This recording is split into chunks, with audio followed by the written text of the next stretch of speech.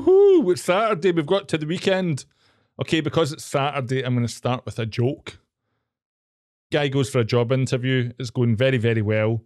And the interviewer says, tell me about your greatest weakness. And the guy that's been interviewed says, well, honesty, I think that's my greatest weakness. And the interviewer says, I don't really see that as a weakness. And the guy being interviewed says, yeah, is that right? I don't give a fuck what you think.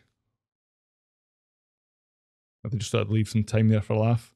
I was after this job. The job was working for a blue chip company. And I thought, if I get this job, like, I'll get the money, I'll get the car, I'll get the perks, I'll be in this corporate ladder, things will be going well. And the reality was, it is one of the worst professional mistakes I've made with my career. The job was depressing. Nobody was like me in the job. I felt completely alone. I had to move to London. Then I moved to like Yorkshire. Went from being a city boy to, no joke, having a horse in the back garden and feed with carrots. That's a true story. It was one of the most unhappy points of my life. And the reason why it happened is because it was completely inauthentic when I was going for that job. Each stage of the interview process, which there were 3 interviews, I could just feel myself like getting diluted and diluted and diluted. And I was the one that was doing the dilution. Okay, I'll put my hand up and say it was me. But the reason being is, like, it was just being completely inauthentic.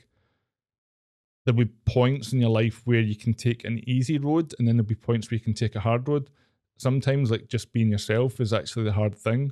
Like, if I'd just decided to, like, buckle down where I was in that position for another 2 years, as opposed to, like, going to this other blue chip company, life would have been remarkably hard. And yeah, be yourself. Do you know what I mean? Be yourself, because everyone else is doing their thing and you should do yours. There is only one you. So whatever the element is that makes you, like, just take that thing and pump it up.